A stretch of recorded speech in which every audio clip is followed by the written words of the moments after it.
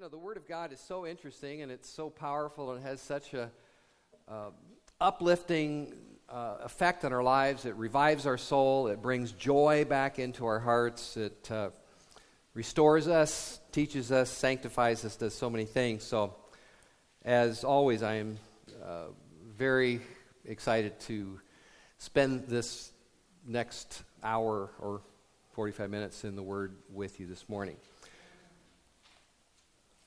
All right, well, sometimes we think we are growing in Christ when we are just wasting our time discussing things that aren't profitable, things that aren't doing us or anybody any good at all. Some topics of discussion and debate may sound so spiritual, but they're not helpful, they are not life-giving, and a lot of times they're not even true. They may even be about something in the Bible, but they're not relevant to the message of the Bible. And they often degenerate into fights and arguments, and they become obsessions over things that don't really matter. They distract us from Christ. They make us forget all about the commandment to love each other, and they hinder genuine spiritual growth. But by knowing this scripture that we are looking at this morning, you will be able to identify and stay away from these unprofitable debates that Paul said can even ruin your life. So Paul begins the book of 1 Timothy with this warning. This is from 1 Timothy chapter 1, verse 5. The goal of our instruction is love that issues from a pure heart and a good conscience and a sincere faith. But certain persons, by swerving from these, have wandered away into vain discussion. In our passage, verse 14 begins, remind them of these things and charge them before God not to quarrel about words. Remind them of what things? Well, all the things that Paul has just said, that we need to endure hardship and faithfully follow Jesus Christ no matter the cost. If we endure, we will reign with him. That's what he just told us. And so he says, remind people of these things and then charge them before God not to quarrel about words. The word translated charge means to testify solemnly or earnestly.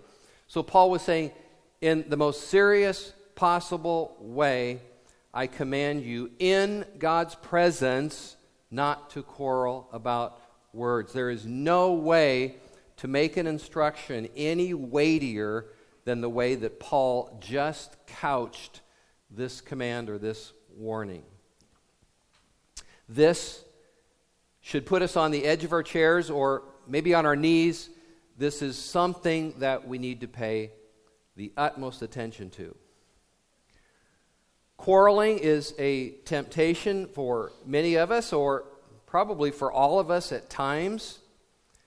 Some people just gravitate toward fights and quarrels. They love to be combative. But Paul said, actually later down in this chapter, the Lord's bondservant must not be quarrelsome. He must be able to teach and even refute error, but he's not to be a quarrelsome person. One of the qualifications for an elder in the church is that he is not quarrelsome. So more specifically, though, Paul said not to quarrel about words. And we don't know exactly what words Paul was talking about. Words communicate thoughts and ideas, positions, so to speak. So it obviously included that.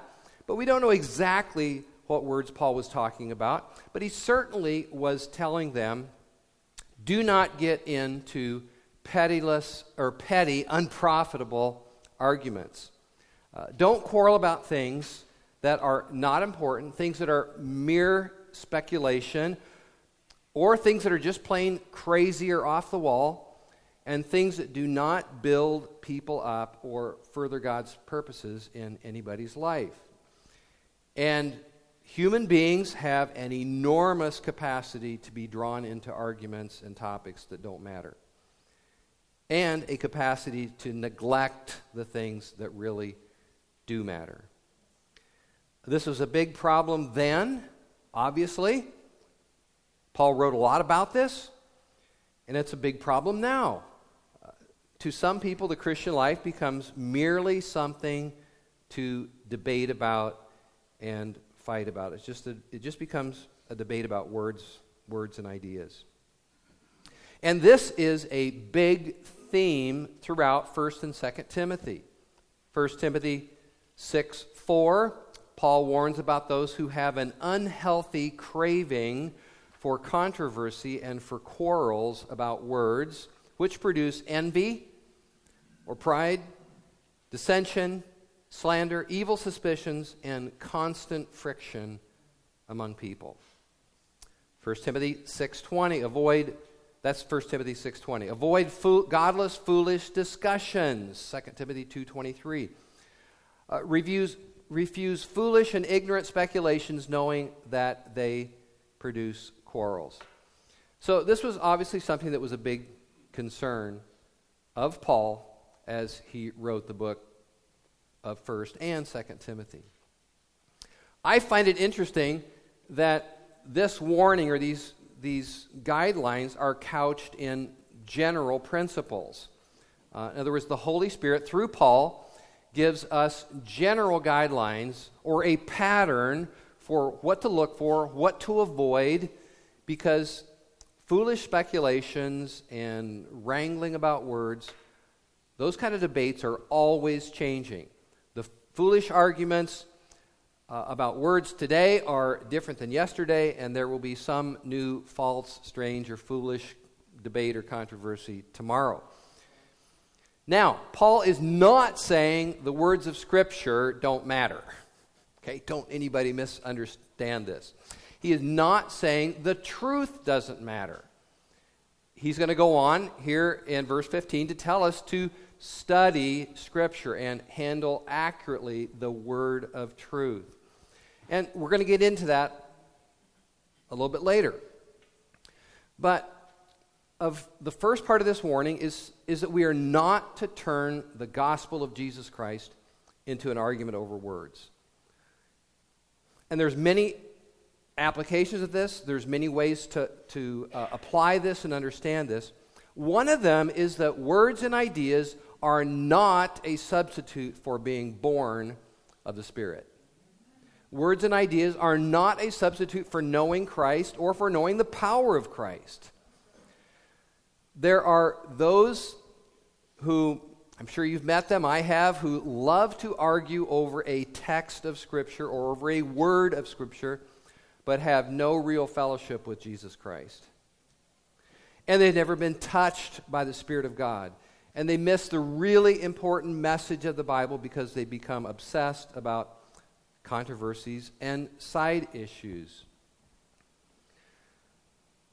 A man by the name of William Law, who wrote A Serious Call to a Devout and Holy Life, said this, and it may not have as much application right here because I don't think this isn't really an issue right here in our church, but it, I think, powerfully communicates a perspective that we need to have. William Law said, "The life-giving power of Christ does not reside in Greek and Hebrew syntax, but in the quickening of the Holy Spirit. For the gospel is not in word only, but in power and demonstration of the Holy Spirit." Some Christians can argue about how you pronounce a word or become absorbed with how one particular word in the Bible is translated. You probably heard Christians arguing in the last election over whether you should say 2 Corinthians or 2 Corinthians. Or that it's more spiritual to use one certain word or another. This kind of Christianity results in quarrels. And it quenches love and it quenches the Spirit. However, don't mistake this to mean that we should not contend earnestly for the faith. Okay? We are to contend earnestly for the faith. There is a time and a way to fight for the truth. But Paul is going after those who thrive on controversy and argument instead of the sound words of the gospel. So, how do we tell what is a foolish discussion, a meaningless debate about words, or one that needs to take place in order to protect the gospel?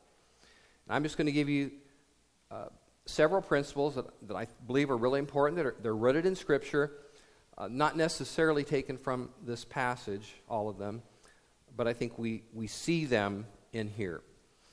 Okay, so how do we tell what is a foolish discussion and one that needs to take place to protect the gospel? One, is there clear teaching from God's Word on this, or is this only speculation? Paul mentions foolish speculations a few times, at least a couple of times at least through 1st and 2nd Timothy.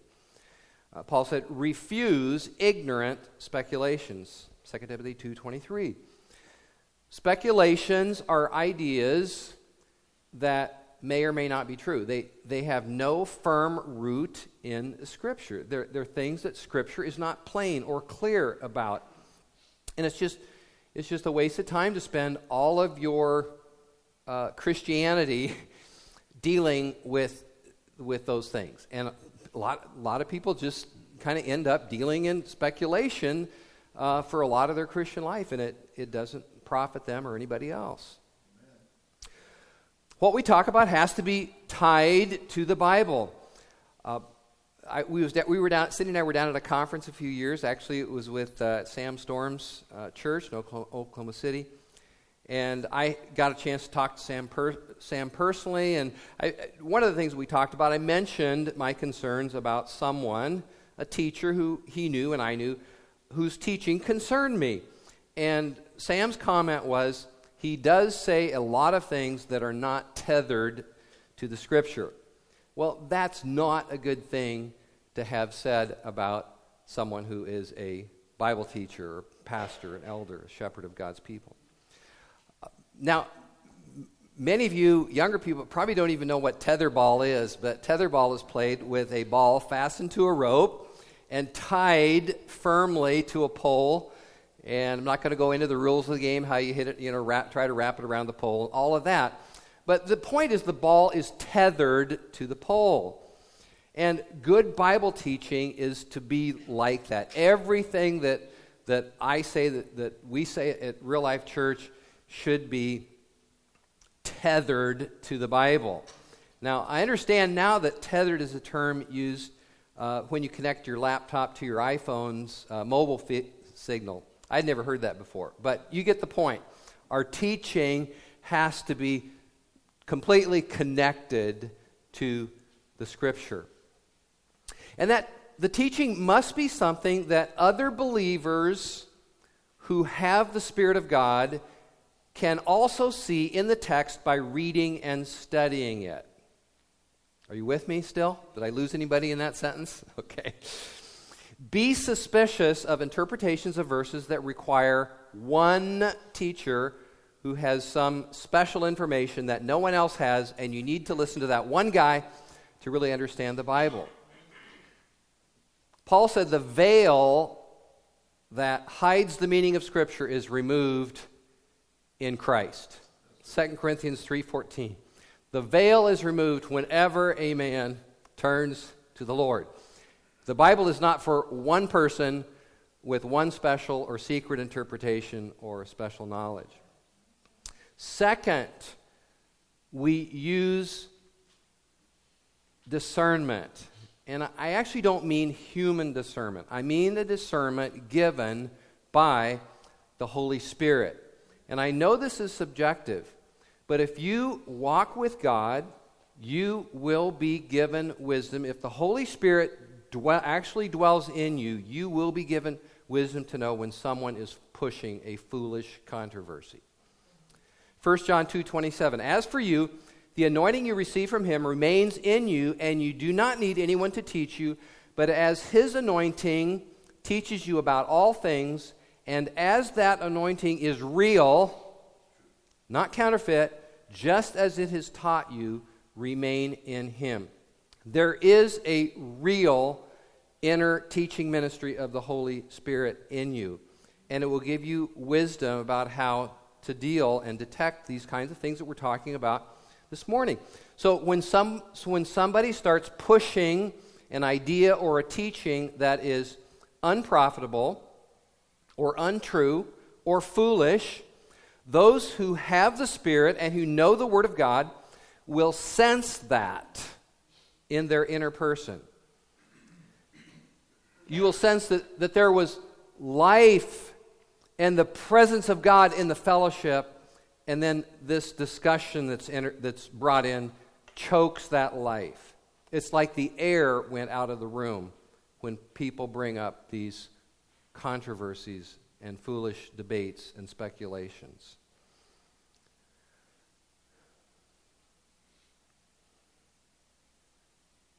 Jesus said, "The words that I spoke to are spirit and are life."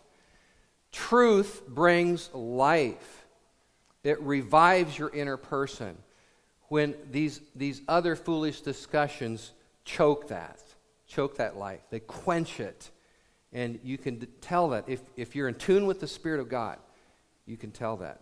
Third, is it a matter that the Bible tells us is important?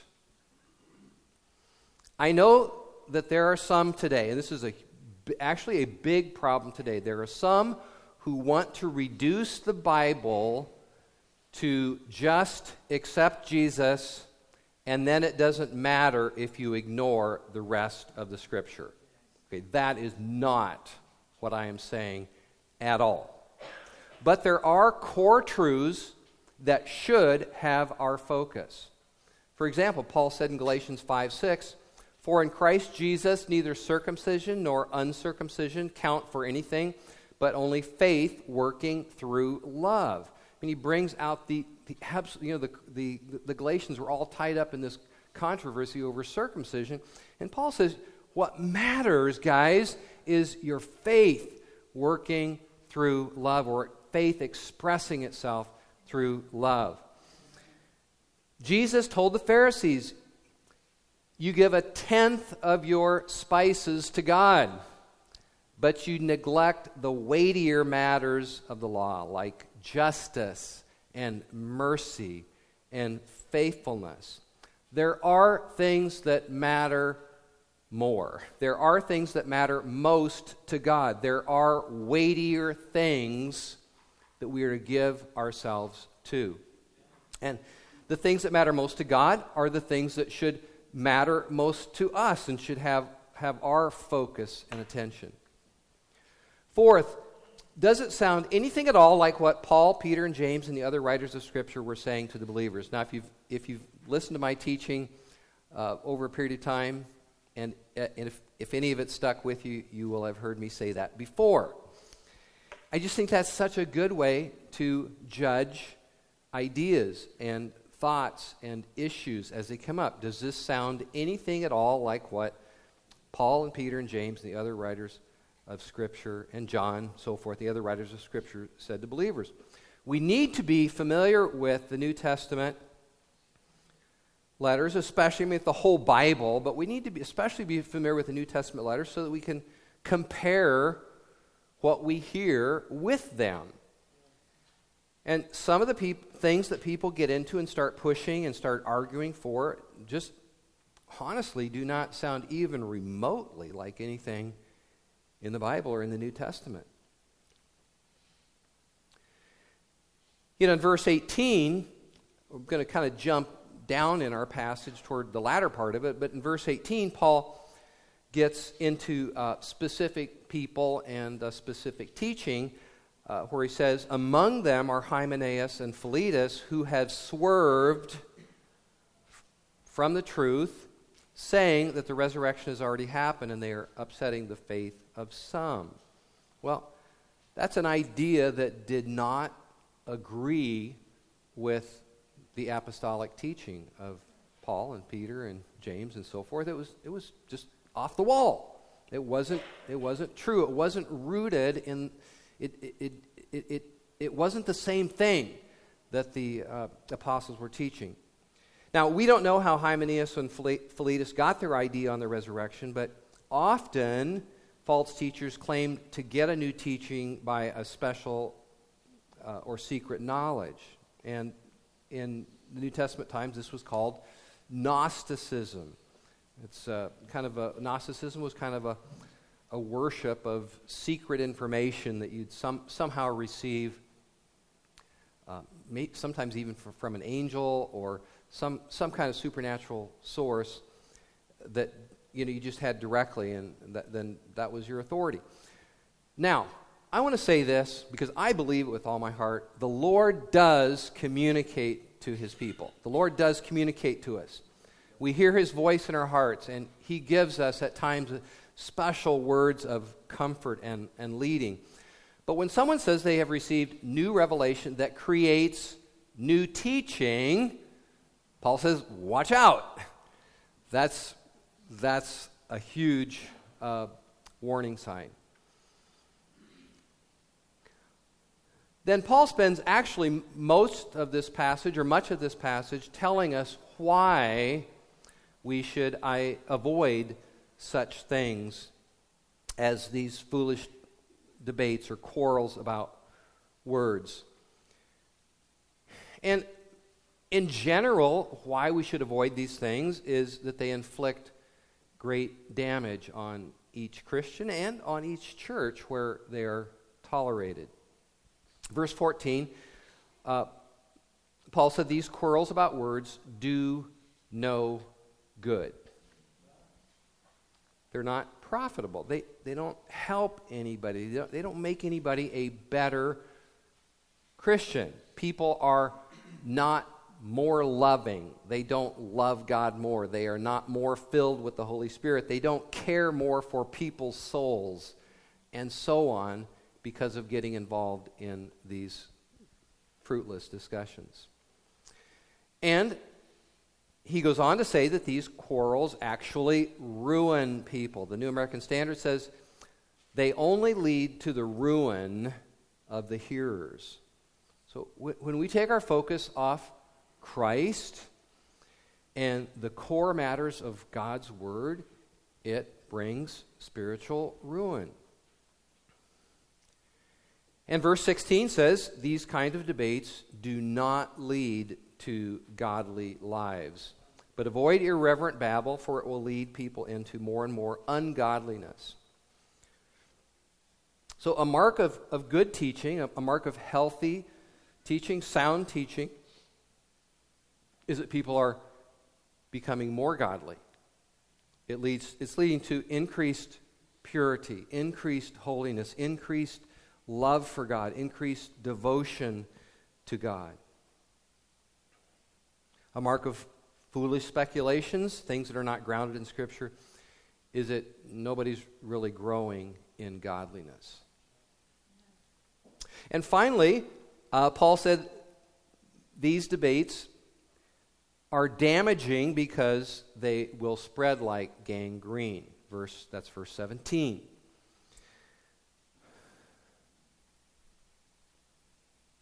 So conflicts like this can get into the church, and Paul says, he's saying to Timothy, you better watch out for this. In fact, I charge you solemnly in the presence of God to not engage in these kind of foolish quarrels, because it will spread like gangrene. It will spread like a disease. Church becomes a debate about words or things that don't matter, instead of being an expression of the life of Jesus Christ. We've mentioned this many times here, but in 1 Corinthians, Paul talked about the effect that church should have on people, and he talks about things going on in the church service in such a way that the presence of God is there in such a way that when an outsider comes into the church, Paul said they will fall down on their face and worship and say that God is certainly among you.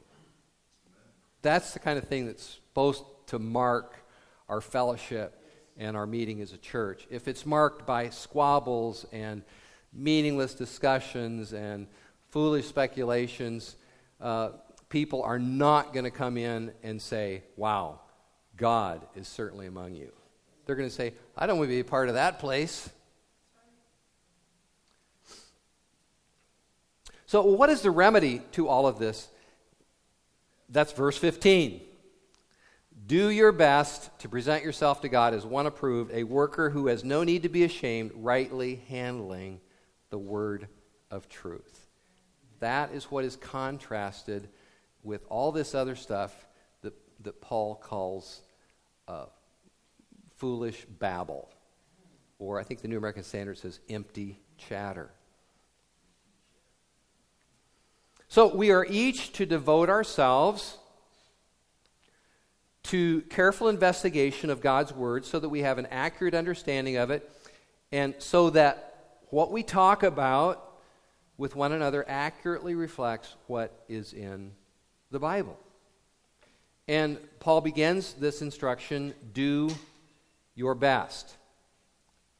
Now, if someone comes up to you about anything you're doing and says, do your best, what does that make you think? What does that communicate to you? Well, it means you do your best. It means you do something with all of your heart. It means you put effort into it. You want to do it really well. So that's where Paul starts. Do your best. And do your best about what? Do your best to present yourself to God as one approved, a worker who has no need to be ashamed, handling accurately the word of truth. Now, there's a lot in that sentence, but essentially it says, do your best to have God's approval about how you study and handle His Word. And that's really what it's saying. Of course, we all have different gifts. And those who are gifted and called to teach, I believe, have a special responsibility to study and know the Scriptures in an extra way, I guess. I don't know how to say it better than that. We don't all have the same gifts. I get that, and I wouldn't want to put that as kind of this heavy law on everybody. That everybody's got to know the Scripture as well as Josh does. Okay, but we are all to do our best to know and study and love the Word of God.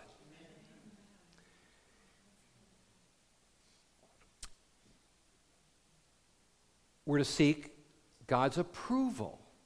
We're to do it in a way that God approves of. He says that God would look and say, I like the way that child of mine is studying and handling the Word of God. Now, I want to add this because I think it's really important. We talk about reading our Bibles a lot, and for some it can almost get to the point of legalism. So I want to say this. If we have put our faith in Jesus Christ, we pick up our Bibles as justified people. When we pick up our Bibles, we are already saints, beloved children, accepted, loved, accepted by God, adopted as His beloved children. We pick up our Bibles to read them and study them from that status with God. Justified people. We come to the Scripture as that. We don't come to earn our salvation or earn our justification by how much we read our Bibles. But we do come with an eagerness to God's Word to please Him and to have Him approve of how we do it. To have Him say, well done, good and faithful servant, as to how we approach His Word. So how are we to handle God's Word? Well, Paul says, as a worker. Or, as I memorize this verse years ago as a workman. A couple of weeks ago, we saw that we are to consider ourselves, or we are to see ourselves as soldiers. We're to consider ourselves or see ourselves as good soldiers of Jesus Christ. Here, Paul says we are to see ourselves as workers, as men and women at work. So we might need to reconsider our approach to studying God's Word. Maybe. Possibly, right? Could our diligence, could our doing our best to study the Word be considered workmanlike? This is an encouragement. If it's not, this is an encouragement to change our perspective in our approach to the Word, to consider it and approach it in a workmanlike manner.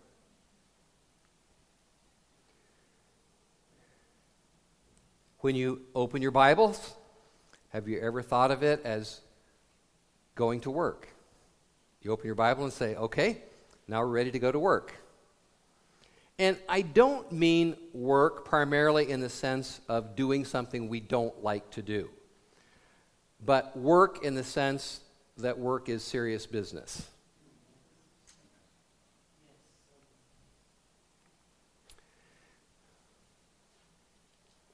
So, when we open our Bibles here on a Sunday morning, we should, in part at least, think of ourselves as workers ready to go to work. We're here to do the work of listening. We're here to do the work of thinking, of taking in what we hear, of making sure what we hear does line up and comes forth from, connected to, tethered to the Word of God. We're to do the work of actually taking this home and doing further study in things that we talk about here on Sunday. Adjusting our lives and our thoughts to the Word. As James said, being doers of the Word, not hearers only. I think all of those things are involved in being workers, or coming to the word with a workman-like attitude. Now, of course, some people do their work, whatever it is, very well, and some people don't do their work well at all, and there's everything in between. So, interestingly, Paul clarifies that we are to study like a workman who does not need to be ashamed of his work. I mean, we can sort of work in a way that if anybody looks at it, what we've done, we're ashamed of it. Or we can do our work in a way that if somebody looks at it, we're not ashamed of it. You know, when we finish a new home, we schedule a walkthrough with the customer, of course, before they move in. And when we do that walkthrough, we do not want to be ashamed of our work. And you have things that you do that if other people see them, you don't want to be ashamed of it. And so when we present ourselves to God, and we all will, we don't want to be ashamed with how we have handled His Word. Then it says we are to be workmen, rightly handling the word of truth. Or the King James Version says rightly dividing, which means something like cutting it straight. We're to handle the Word of God in a straightforward manner. You know, cutting it just like it speaks. No spin. David Guzik said, Timothy had to know what the Word said and what it didn't say. And how it was to be understood and how it was not to be understood. It wasn't enough for Timothy to know some Bible stories and verses and sprinkle them through his sermons and illustrations. His teaching was to be rightly dividing the Word of God, or teaching correctly, or correctly teaching his congregation. So, if I wrote you a letter, let's say, how would you handle the letter that I wrote you accurately? Well, you would seek to understand exactly what I meant when I wrote it to you, without distorting it or changing the meaning of it. And in studying the Bible, we are to seek to understand just what the Spirit has said and what the Spirit meant when or as He spoke it through the human author of Scripture. We're not to twist it or distort it. We're not to mix in our own opinion in it. We're to take what it plainly says.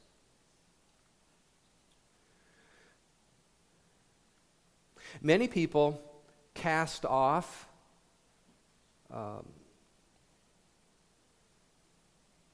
or reject, I would say, maybe the serious work of understanding the Bible by saying, well, there's just so many interpretations out there.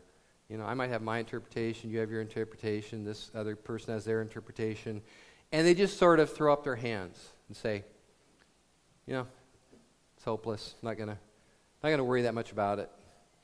Not gonna try to understand it that much. Just so many different ideas. I hope that our teaching today, particularly verse 15, would dispel any kind of notion of that. We're told to do your best to study. So we are to go to the Bible, which is called the Word of Truth, and let's be like the Bereans who examined everything carefully. Let's do the work.